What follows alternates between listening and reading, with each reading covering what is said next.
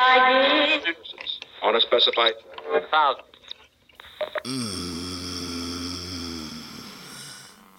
Your friend, Miss Christina. If you don't go, come get her right the fuck now.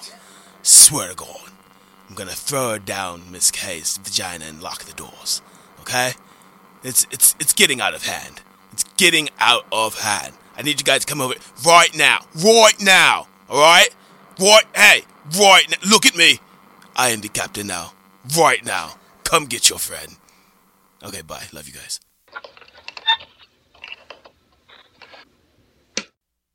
Hi, everybody. Hi, everyone. I'm Stephanie. And I'm Sarah. And this is Dead Time Stories.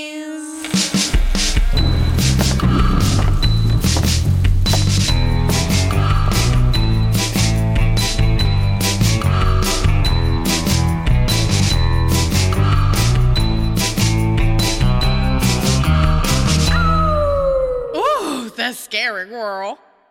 A bi-weekly podcast, or twice monthly, if you will, where Sarah and I get together to talk about ghost stories, true crime, mysteries, cults, conspiracies, the supernatural, paranormal, or even just the generally weird, eerie, spooky, strange stuff that we want to talk about that week. Why is that, Sarah? Because it's our show and not yours. Listen to that beautiful audio quality. Isn't it amazing? Y'all, We're back in the studio. we're back in the studio. Right? Wow. Crazy. It's been like 3 months. It's been a long time. Oh It my feels like God. it's been a long time, but it also feels like no time has passed. I know. It's magical. I know. But yeah, we're back again. Back. In Can't the keep studio. a good thing down. I know. And it's crazy because and we're you've not tried. a good thing. Oh. Does this episode come out when your last show night is? Yes. Yes, it does. So today, if this comes out at midnight, they would still have time to hear it. But if it comes out at like midnight going into Monday, they wouldn't. I don't know when the episode comes out. I'm not in charge of that. I don't either. We're going to see what happens. But theoretically, you could hear this and catch the final performance of Boy Gets Girl at the Yes. Stagecrafters Theater. Yep, we ran for 3 weekends, and this is the last weekend. We'll have a show 2 p.m. on Sunday. And I will be there. Stephanie will be there. I'm not in the show. I'm just going to be there seeing it. So you could sit by her. You can, and you can wish Josh a happy birthday because he's in it, and then we're celebrating his birthday tonight after the closing party. Love it. We're having a second party. Yes. After the party is the after party, and then after the party it's the hotel lobby. There's That's no what I was hotel thinking, lobby a involved. Holiday Inn. But there is the show, and then there'll be like a little closing ceremony, and then Closing ceremony? Is that what you call strike? Is that a ceremony? a little We'll have a little party. Mary Angela show party. A little cast party. And then we'll have a nice dinner for Josh's birthday. You know, Yeah. good old Dusty Coffers. I love that. Good old Dusty Coffers. Who's she? What a wild time. What a wild time. Oh, man. What else is going on in your life, Sarah? Since last we talked. Since last time we talked, which was in our time 2 days ago. 2 days ago. But stuff happens. Life happens. Yeah, nothing. Yeah, nothing. No. I think I'm going to be focused on positive, like you said, new things for this show. And once this, Yeah, we talked about some ideas before we started recording. Very exciting. once my theater show is done, then I'll have some time to focus on this type of performance art and where this can go. Yeah, that's what And, you can what we think wanna about do. while you're working on your house. 'Cause that's Yeah. what you're doing with your body. Ugh. Yeah, we bought a house, and when I say we, I mean Charlie and his mom, and I'm hopefully gonna live in it. Well, if you're paying some of the mortgage on that house, that is also your house. Girl, Yeah. you're gonna live there. That's fine. It's you are doing stuff. You're making are. moves. Y'all are buying a house. Y'all Yep. bought a house. We You're bought a working on house, and it's a full renovation, and it's a lot of work. yeah, I was talking to, I think it was Christina, about your house, and I said something where she was like, I didn't know it was all that. I was like, oh no, it's not livable. They have to rip shit out, gut You it. could not live in it. 'Cause she was like, oh, I knew it was a renovate project, but I thought it was they were gonna paint a couple of walls. I was like, no, That's girl. cute. Right. I was like, no, they gotta replace the electrical, the flooring, We have to they replace all the rebuild plumbing. the inside of the house, Yes. basically. Yeah, exactly. It's a full renovation, but it will hopefully be Very, very worth it in the end. For a forever home. Yeah.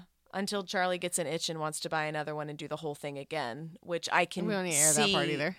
happening. Where he's going to be like, we're going to get it. We're going He to wants to be those people now. He wants to be that lifestyle, the fixer-upper life.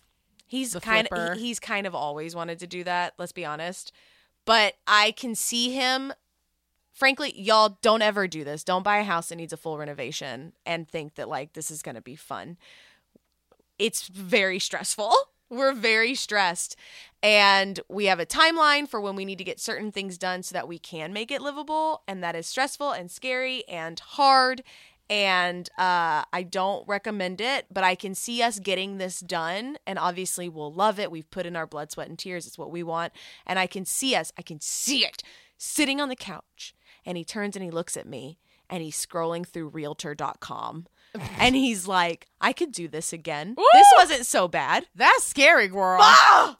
You know, I got chills. They They're multiplying. say that your hormones make you forget the pain of childbirth. I must be the same with home renovation for men. So that you will be able to convince yourself to have another one. Like, you will forget how bad it hurt. You'll be like, yeah, it was really painful. It was the worst pain of my life. But, like, you're like, I could I do wanna it have another again. baby, right. Because your brain tricks you. And that's what, his That's brain what's is gonna going to happen. do that about home buying. Just about flipping. He's going to be like, this wasn't so bad. Like, we'll just get something smaller and I'll flip it. I can do it. Y'all are part of that life now. I don't know what this y'all is. I'm working on my house If myself. If that's your person you're trying to be your ride or die with. That is my ride or die, and I can support him from afar.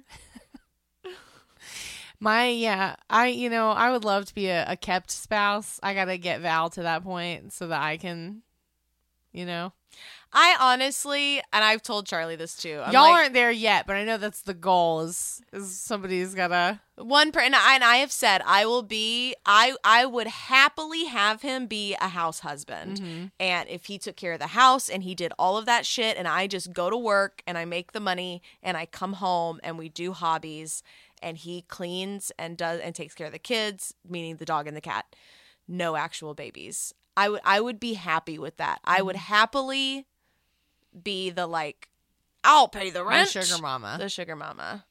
Happily. If he would take care of everything else. I don't know if this is not the feminist in me. Feminism is doing whatever you want. I would love to not have to have a job. I would love to be the kept spouse. I would not be comfortable being the breadwinner. I've never been the breadwinner, but like for a minimal amount of time, like you heard, I got a raise over Christmas and it was a big deal and it was really exciting. Yeah. And I was the to say breadwinner, like I was not making enough I'm still not making enough to support both of us, but I was making a little bit more than my partner. Val recently got a raise and now equal partnership. And I'm like, yeah, that's cool. Cause the more I thought about it, the more I was like, I don't want to do this. I don't want to be the one that has to have a job. I want you to be the one. I don't want either of us to have a job, but if one of us has to, I want to be the kept spouse. I'll keep the house. I'll keep the babies. It's whatever. There you go. It's whatever. As long as everybody's happy. If I don't have to pretend to participate in this rat race of capitalism, if I can just pretend that that it's all fine and be fine at my house. It sounds nice. Ignorance is bliss. There is a part of me that's like, yeah, let's build that commune and be self-sustaining. Like, I'm really over it. That is my But real dream. Another part of me can't relinquish control. My real dream, and it's hard because capitalism would be like a commune style with like, I've been talking about tiny houses lately. It's been my obsession, but I've really realized like that's something I always wanted. Yeah. Like when I was a kid, I dreamed of like living in a school bus, like renovating a school bus into a house. And that was before like I knew that was a thing. And then like for a while I was really like, I want to own one big house where all of my friends can come live with me. And then I was like, no, I want one big piece of property where everybody can have their own little house. So we don't all have to live in the same house, but we're all on the same property and we like live communally together and we like grow our own food. We participate as little as possible in capitalism and we just like do our own thing. Yeah. And it's funny because now that's like with like the tiny house movement and like my interest in small living, but also not being in debt for the rest of my life to own a home because this is how it works in America. Yep. Yeah, like I'm just kind of like that idea that I thought was like a silly pipe dream to me at this point sounds like the most realistic. And it's the sadder part is I'm like, I wanted to do this with like people that are already my friends, but I'm just like, no, the real situation, I just have to make new friends in a tiny house community. And I'm like, I don't want that. I want to go with people I already know and love. But no, the reality is like, no, I'll probably have to buy a tiny house and then move into that neighborhood and just make friends with that neighborhood. See, my thought is like, oh, I love that idea, commune, but the only place you're going to go to get the kind of space to be able to do that is the middle of America. A little more red country. Is very Republican. And I'm like, I would love to have the space and the land. There's a lot of places without on seeing the a East Trump Coast, sign. but it is... Yeah, like there's no way you're not going to see a Trump sign at all. That's not going to happen. But there are areas that are not disgusting, like, hard red. Like Val was asking me about North Carolina, and I was like, North Carolina is a purple state. It's very complicated. It's always been very complicated and purple. That's kind of the problem. Is you have very blue areas and you have very red areas, and they're just kind of like it's wherever. They're that's in pockets. Pennsylvania now too. But that's Pennsylvania. That's a lot of the U.S. That's what the U.S. is. Where there's a lot of people where it's urban, it's more blue, and where there tends to be more land is more red because they're like small government. And I'm like, yes, small government, but they're like small government only our way. They're like small government and you're Christian and white, and we're small like just the first part. Small government under God. And they're like, no. Oh God. But yeah, I'm like, you know, how do you change that? You change that by them dying. No. You kind of, in a way, like... The older generation dying out. The older generation dying out. You have to not kid yourself that it's only older people. I know. We love to think that it's only older people. But it's a lot of them. But there's younger people too, and then it makes it harder to make the young people listen, because it's like, you think it's all old people, and you're like, oh, okay. I guess I'm also thinking strictly in power. It's a lot of old people. Oh yeah, old white men. Like, I would rather them all go. But they're old white men are who's in power all over this country. I know. So my plan is to just find the best way to kind of like opt out of the system, but we're gonna, Rajneesh it. Like we'll have the votes. We just got to bring in all the people into our perfect little community. But we're not gonna poison anybody's water supply. Aww. Nobody's gonna be having sex with the leader of the cult, which is which is us. me. Yeah. I'm not trying to have sex with everybody. All right. I mean, not against their will anyway. Like, nobody's going to get tricked into it. And sex isn't like a mandatory part of it at all. That's a bonus. Y'all, she's winking though while she's saying that. I'm looking at Sarah and I'm doing scissoring with my fingers. I'm taking my two hands and making them scissor. She's also doing something weird with her tongue too, and I think that's sexual. But what has this episode devolved into? We're rusty. No. This is what we're doing now. No. What has the show always been? We have manifested things on this show. True. We talk about the things that we want. You're right. And we make them happen. And a lot of them start on this podcast. So if that's what it takes for me to put it out there that I'm going to build my commune. Put it out there. Sex optional. She winked. She winked again. But no, really, being off the grid and living out in the woods, and maybe we'll do plays for each other. But, let's really take it back. Let's get rid of our cell phones. If the podcast stops happening, it's because we had living on our commune. Don't come find us. Yeah, that's what we're up to right now. I love it. Yes, that's where we are. We're manifesting the lives that we want. I mean, it's been 5 years. We've done a lot. This is where we are in our lives now. Who knows what else is going to happen? That's scary, girl. That is scary, girl. Speaking of which, hey, Sarah. Hey, Stephanie. Hey, Leslie. Are you there, Leslie? It's us, Dead Time Stories. I was going to say it's me, Margaret. Y'all ready to talk about some ghosts? Sarah, what are you talking about this week, and are there ghosts? There are not ghosts, but it's really funny that we started talking about capitalism. Oh, shit. I mean, it always will come back to capitalism. Ugh, unfortunately. But I am talking about a woman named Tonda Dickerson and her $1 million miracle turned nightmare. Oh, shit. I just also want to say her name is Tonda. We're just going to leave it at that. I have Stephanie. so many questions, but you can't answer them because you didn't name her that. I didn't name her that. Stephanie, have you ever wanted to win the lottery? Who hasn't wanted to win the lottery? Right? Like, what have you thought about? What would you do if you're like, if I win the lottery? My mom likes to play the game of if I win the lottery, and so does Charlie's mom. And it's the game of where you just say the things that you would do if you win the lottery. See, I feel like my answers aren't fun. No, it's all about paying off your shit and then buying stuff for your loved ones. Well, first thing is, I wouldn't tell anyone. You have to, though. That's the problem. You don't have to announce it. Pennsylvania is a state where it's up to a certain amount of money, and you don't have to announce it publicly. That's good. You do have to come forward to claim your money. Yes. Like, you have to register with the state of Pennsylvania, and you have to pay your taxes on it because, y'all can't see my middle fingers up, but, yeah. The IRS, she always going to get her piece, hunty. But he anyway, takes his fair share, don't he? No, the first thing is I don't tell anyone.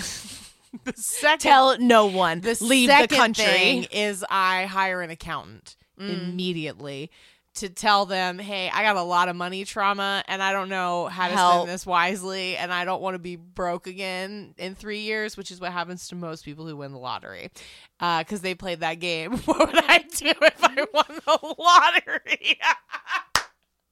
Well, they played the game, but then they didn't stick to their own rules. So then I talked to them about paying off all of my debt. That's, first and foremost. And then setting up some sort of trust so that I don't just, but I would give myself a percentage. What would be your play with? Treat yourself.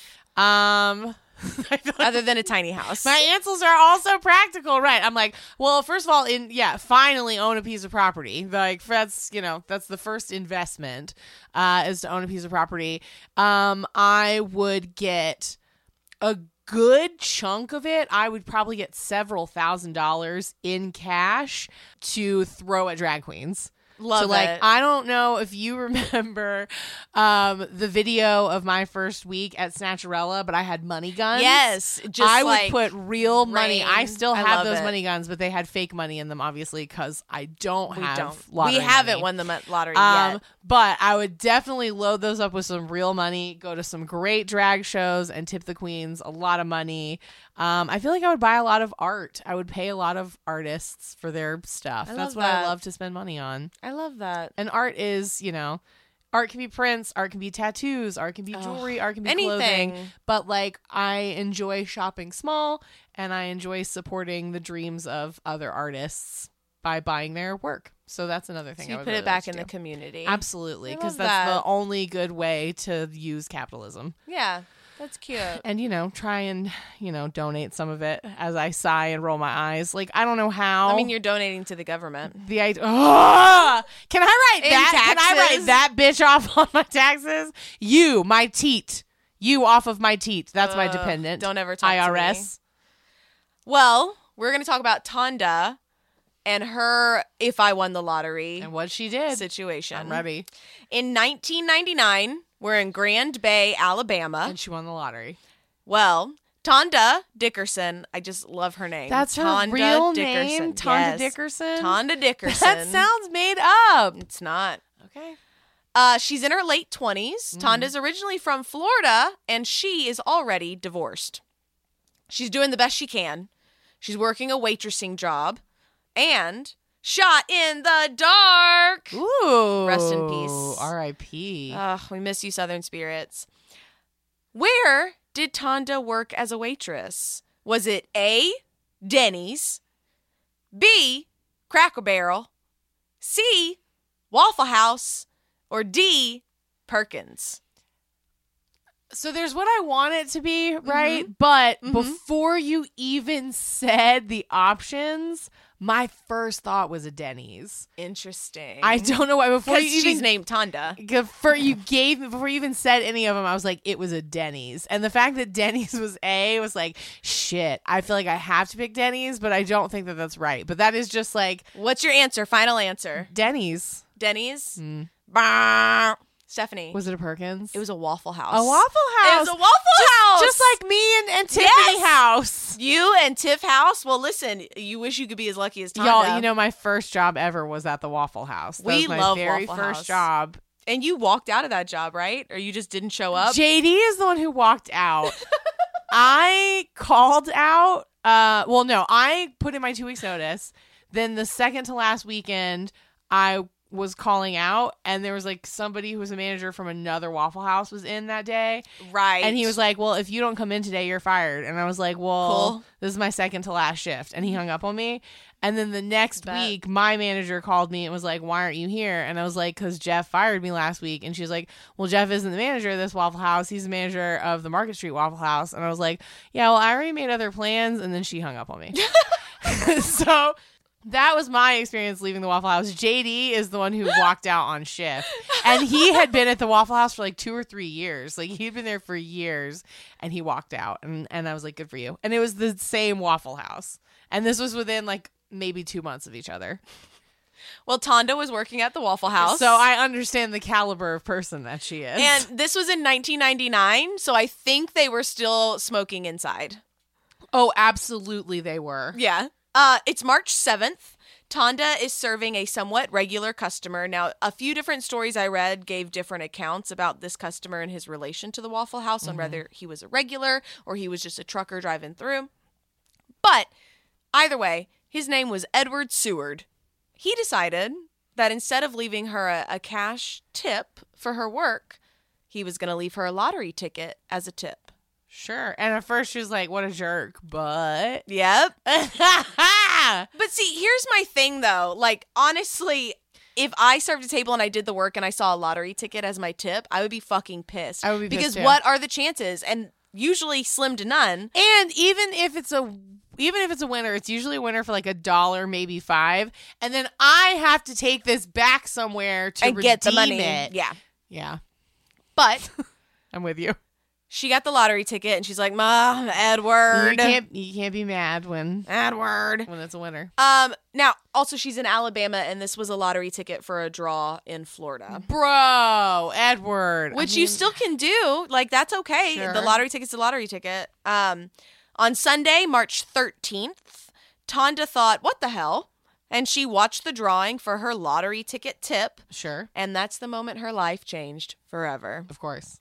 What could have been a whopping goose egg of a fucking tip was instead worth $10 million. Good for her. In today's economy, it would come out to about $16.4 million. Think of the eggs you could buy. All of them. I could buy 16 dozen eggs. I know. You'd be a king. I'd be king of the eggs. King of the eggs. Tonda didn't have to work at that shitty Waffle House anymore. And she chose to take the annuity option, which is smart. And her ass was set to receive $375,000 a year for 30 years. Oh, yeah. Not a bad salary, if you ask me. Yeah. Everything was finally falling into place for Tonda. Not. Less than a month Okay. after her winnings, Tonda faced a lawsuit from 4 of her fellow waitresses. They were arguing that she said she would split the winnings with them if she won any money. Did she write that down? No. Was there a contract? No. Mm-hmm. So they took her and said, Tonda, of course, denied that any sort of agreement had been made. I didn't say that.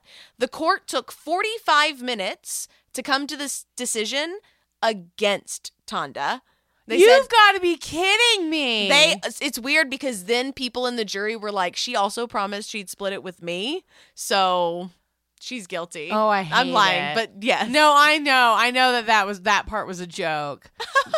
But the first part was not. Yeah, they ruled against her. Wow, that is fucked. The court was like, Tonda, you can keep $3 million of it, though.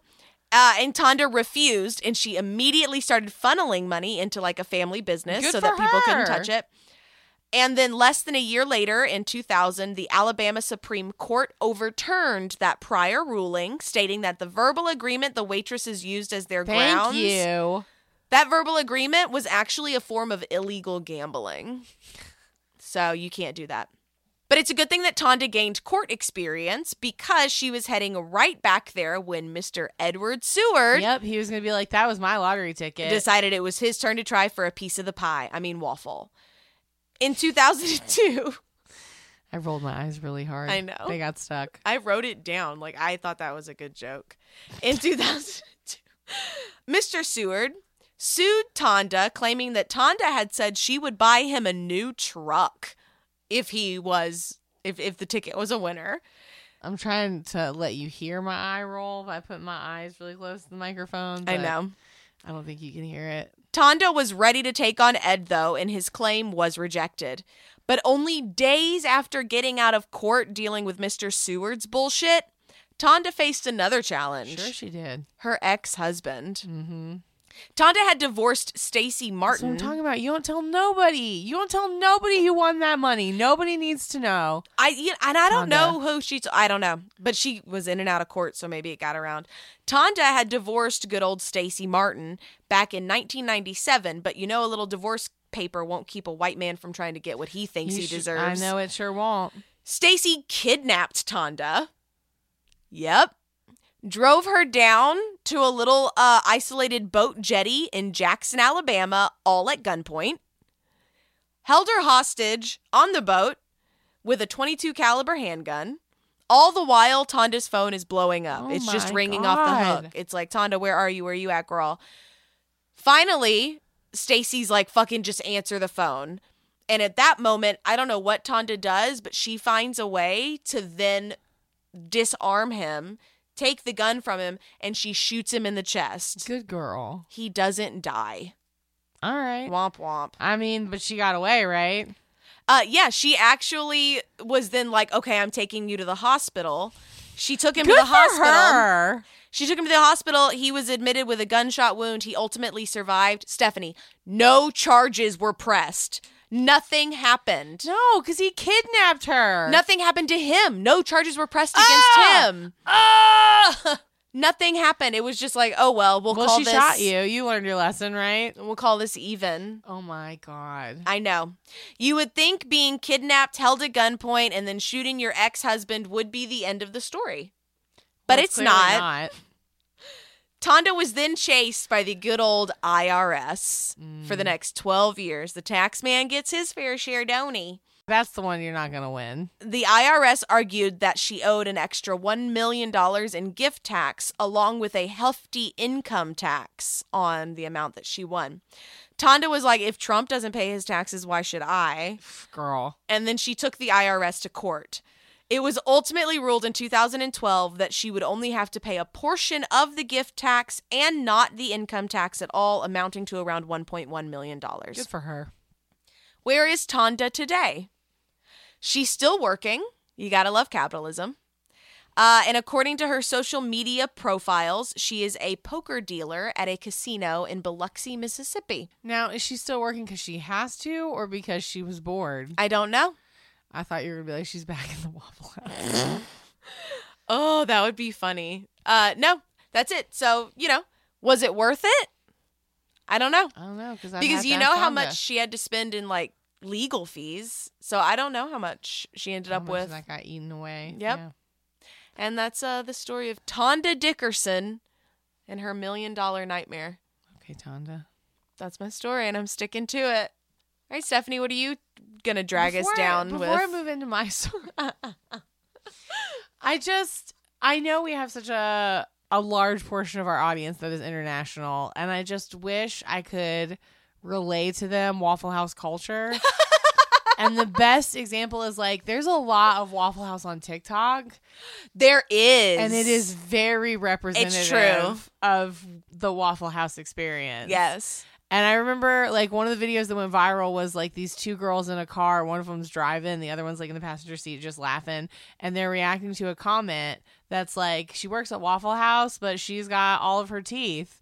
And the girl driving is like, it occurs to me that some of y'all think I got all my teeth. And she like pops her partial out. And she's like, I don't. And then the girl in the passenger seat is like, ah! Like she's just like laughing and screaming. And I was like, yeah, this is like real Waffle House right here. Like this is super Waffle House. But there are like Waffle House waitresses that have accounts that's just them working at the Waffle House, and you're like, yeah, man, That's Waffle House. that's Waffle House. What is it that I sent you of just like if it was the Waffle House, like everyone's something about people at the Waffle House having good throwing aim because they're always chucking chairs at people. See, that's funny because I feel like at the Waffle Houses I've been to, it's mostly benches that are bolted to the wall. Well, they So have you the little can't bar throw them at section people. though, the little cafe, And that those you are can sit bolted at. down. They are now, I guess.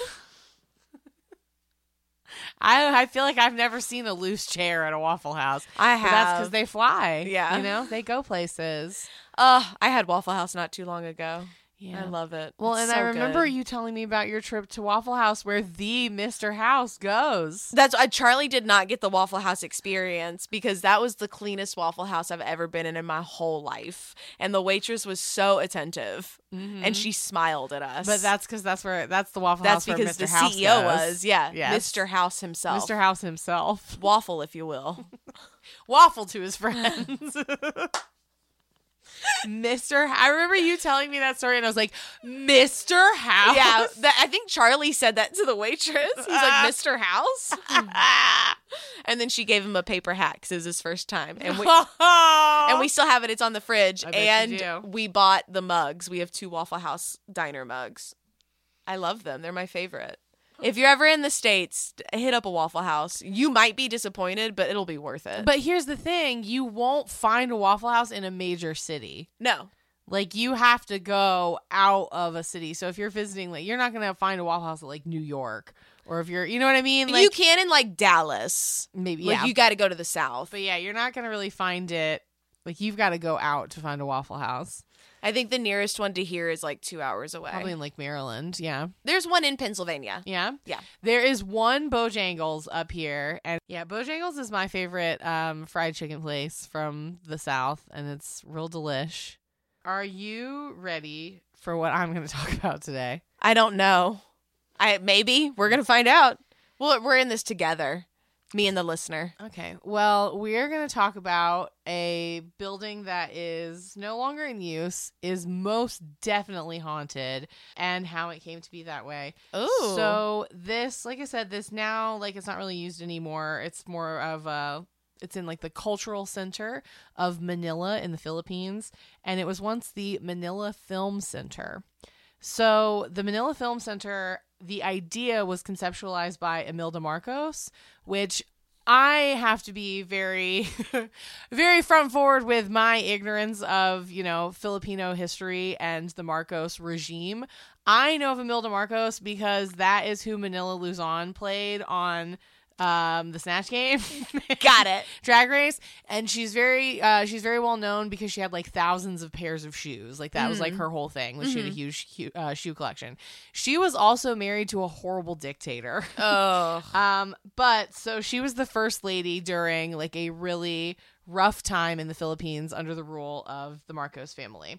So Imelda Marcos spearheaded this idea of this Manila Film Center. She was thinking like, the Philippines is in a great place, like physically we are kind of like central to a lot of other locations. We should be positioning ourselves as like the Cannes of the East, Cannes being like the Cannes Film Festival in France. Yep. So she's like, we have this opportunity. I have this great idea. We're going to make this beautiful film center here in Manila. And this is going to be like the cultural epicenter of film for the East. So I have all these great ideas and we're going to build this amazing center. And people were like, yeah, let's do it. And so they started in 1981. Now, this was built to kind of resemble the Parthenon in Athens, which is like a giant stadium that is built in honor of Athena. But she's like, this is like the idea that I have. Like, it is of this scale. It's super epic. And a project like this should at least take 6 months to build, right? Mm-hmm. And she was like, no, not fast enough. We need it as soon as possible. And this building that was supposed to be by a reasonable timeline would have taken, like I said, like at least, if you wanted to do it well, 6 weeks.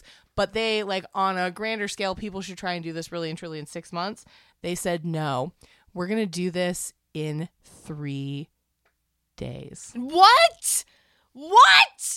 I thought you were going to say 3 weeks. 3 days? 3 That's not possible. days. Shit doesn't dry fast enough. Don't get ahead of me. Oh, I'm sorry. It's because I'm renovating a house. I'm like, there's no way. But you hit the nail on the head, right? You need time for the cement to dry. And this is a building that is primarily made of concrete. It is big complex. Oh, my God. Okay? No. They had over 4,000 workers working on this building in 8-hour shifts, 3 shifts, 24 hours a day. What? For 3 days. Why? What was the rush? Just 'cause? Impatient? Wow. So, an accident occurred around 3 o'clock in the morning on November 7th of 1981 during the construction of the film center. The scaffolding collapsed at the top of the structure and at least 169 workers fell and were buried under quick drying cement. What? A blanket of security was imposed by the Marcos dictatorship immediately, and they didn't let rescuers or ambulances in for 9 hours while they tried to, like, figure out how they were gonna kind of cover up the situation, how they were gonna present the situation to the media as, like, what happened and the reality of the situation. So they didn't let people in to rescue people for several hours, okay? Once the rescuers were eventually permitted inside, they went in and they tried to get people out that they could. Some people were stuck in cement alive. They tried to cut people out of the cement.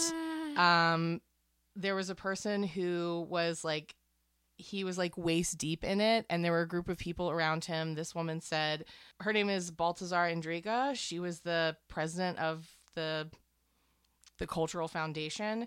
She said that there was a man, that there was like a group of people around him, and they were all singing Christmas songs to him to try and keep him from going into shock, and just like keep him awake and keep him like with it. But ultimately that man succumbed to his injuries before he was able to be cut out of the cement.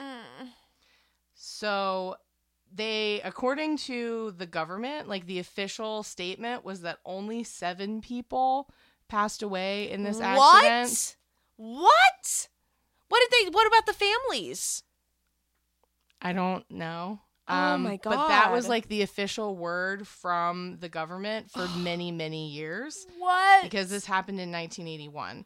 So it wasn't until 1985, after the Marcoses were finally ousted, that some more information and even some videos came to light from what actually happened at the center. Oh my gosh.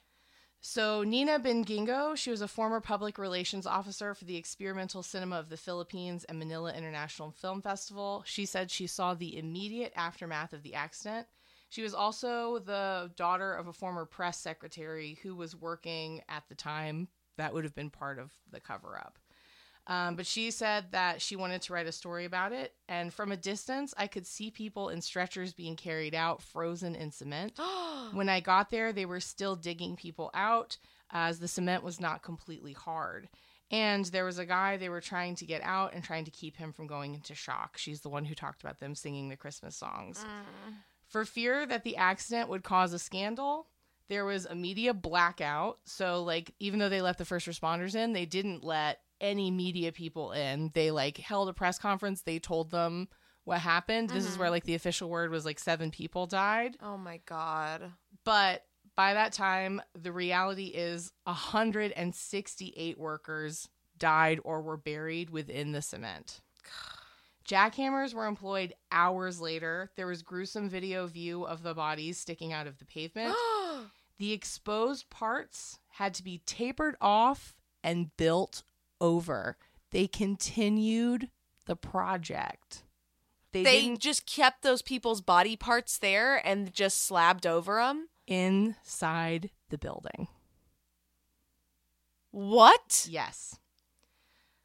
The rule was that they had to meet the deadline no matter what happened. Why? It was Betty Benitez, the wife of the assistant minister, Jose Coronado Benitez, who apparently gave this order to continue construction as if nothing had happened. According to rumors, a fortune teller allegedly told the first daughter, Emmy Marcos, that she would die if she ever stepped foot into the building. Whether or not this was true, no effort was spared to cleanse the place. There were exorcism rites, pagan rites, Catholic rites, and Chinese rites. Officers were given different amulets to ward off spirits.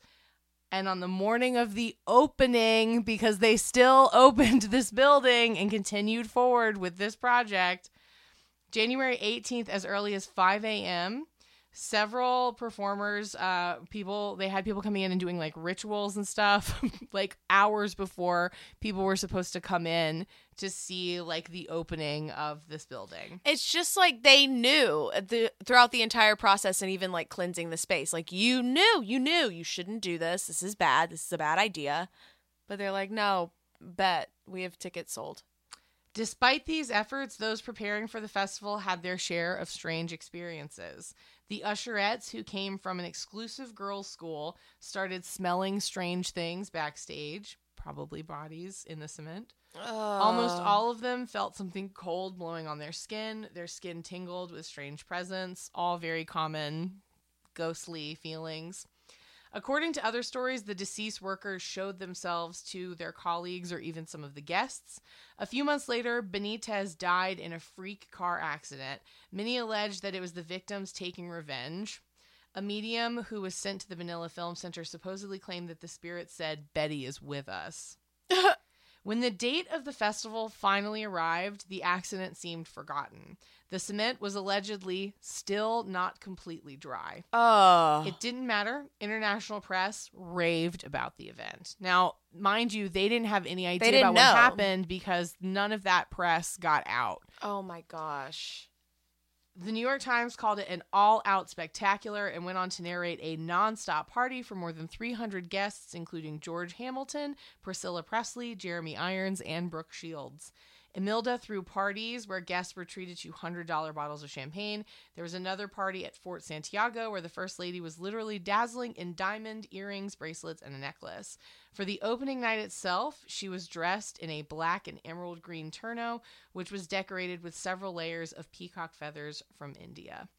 Unbeknownst to the visitors, the wet cement was staining the hems of their clothes and the bottoms of their shoes. They were also stepping on the remains of hundreds of Filipino workers who were entombed in the cursed building. The Manila Film Center showed films from 39 countries, including Norway, New Zealand, India, Mexico, Egypt, Hungary, and Argentina. India's 36th Shiraugi Lane won Best Picture. Lumila Gareco and Bruno Lawrence were named Best Actor and Actress, respectively. By the festival's end, 30 Filipino films worth $500,000 were sold distribution deals in West Germany, Malaysia, and France. One of them was a movie featuring a Pinoy actor, Wang Wang. Despite this success, a curse seemingly hung in the building and the festival itself.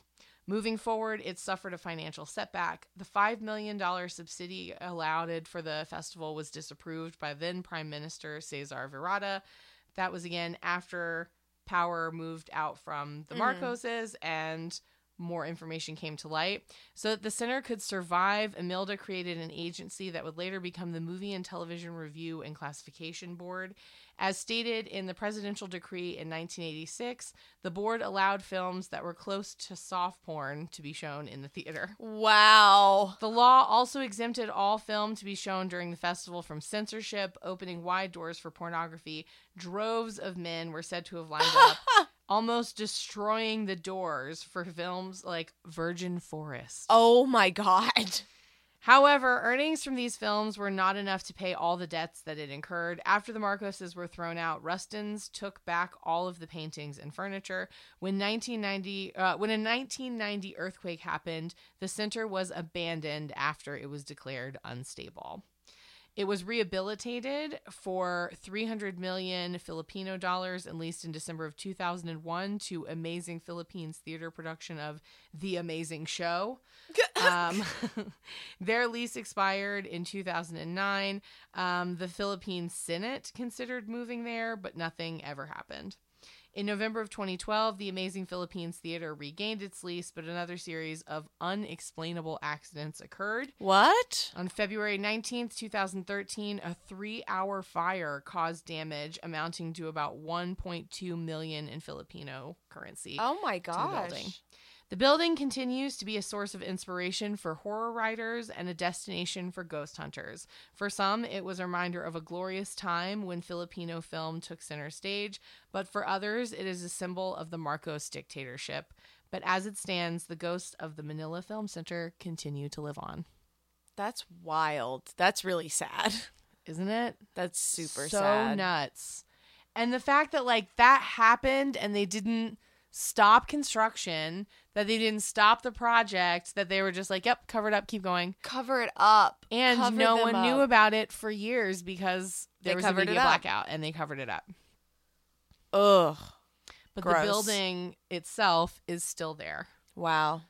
But nothing's in it right now, Nothing is occupying that space other than the ghosts. other than the ghosts who are literally built into the building. That's gross. Isn't Ugh. that wild? That's unfortunate. Ugh. And if you're wondering how I heard about this story, Yes.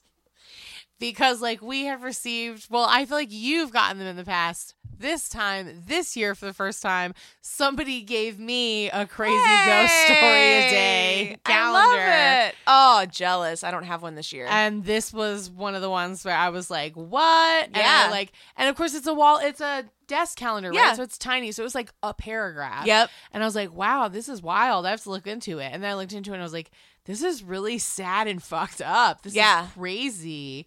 But that is a true story, a real thing that happened, and that building is still there. That's so crazy. I And- love those little calendars. And Imelda Marcos had a lot of shoes. Ugh. That was like her thing. Is And that I why she built the building? She needed storage she for needed her more shoes. place for her shoes. And that was the whole thing I remember from Manila Luzon's, which Manila is Yeah. the capital of the Philippines, and that is Manila's first name. This is a drag queen on Drag Race. And Luzon is an island in the Philippines, I think, where her family specifically is from. So that's what her name is, Manila Luzon. And at that time, I mean, this was like season 3 of Drag Race. Yeah, this was so is many, early. many years ago. But I remember at the time that like up to that point, Manila was my favorite queen that had like ever been on Drag Race. I thought she was like absolutely Yeah. Oh my God. hysterical so and talented. so fun. But that was like her character on Snatch Game, where she just kept going on about her many, many shoes. And that was like what she was known for, like globally. It was like, oh, that lady and her crazy All her shoe shoes. collection. But actually, her and her husband were horrible dictators Murdering people. who built people literally into the walls. Ugh. Not on purpose, but they were also like, hey, let's run with it and But they not didn't. admit to our mistake. Yeah. Yeah. Not acknowledge that this was almost 200 people. Yeah. Lives. People. Yeah. They were like, yeah, 7 people Oops. died, but like, it's okay. It's a Monday. Yeah. Like, well, ugh. All right. Well, thank Well, you. Thank you all so much for listening to our podcast, welcoming us back.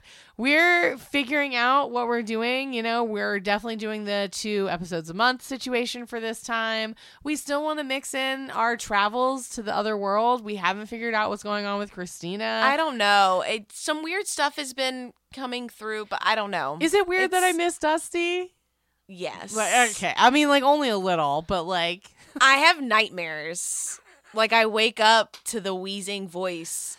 Charlie has to, like, calm me back down. I'm like, and then I think that it's Dusty, but it's really me, It's just like, you waking breathing up like that. Yeah. So if you want to support our podcast, which we sure hope that you do, you can keep listening and you can tell your friends. We are on Apple Podcasts, Spotify, Google Play, Stitcher, SoundCloud, all the places where you would listen to a podcast. We're there. So you should leave us a review, tell your friends, follow us on social media. We're at Dead Time Stories with a Z. We've got a Patreon that's still going. We also love getting emails from you all. DeadTimeStories. Reach out to us at gmail.com. We'd love to hear from you. But other than that, keep supporting our show, and thank you for listening. Thank you. I'm Stephanie. And I'm Sarah. And this has been Dead Time Stories. Bye. Dead Time Stories is hosted by Sarah Heddens and Stephanie C. Kernison. Music and editing by Eric Gershnow. Artwork by Rennie Slackman.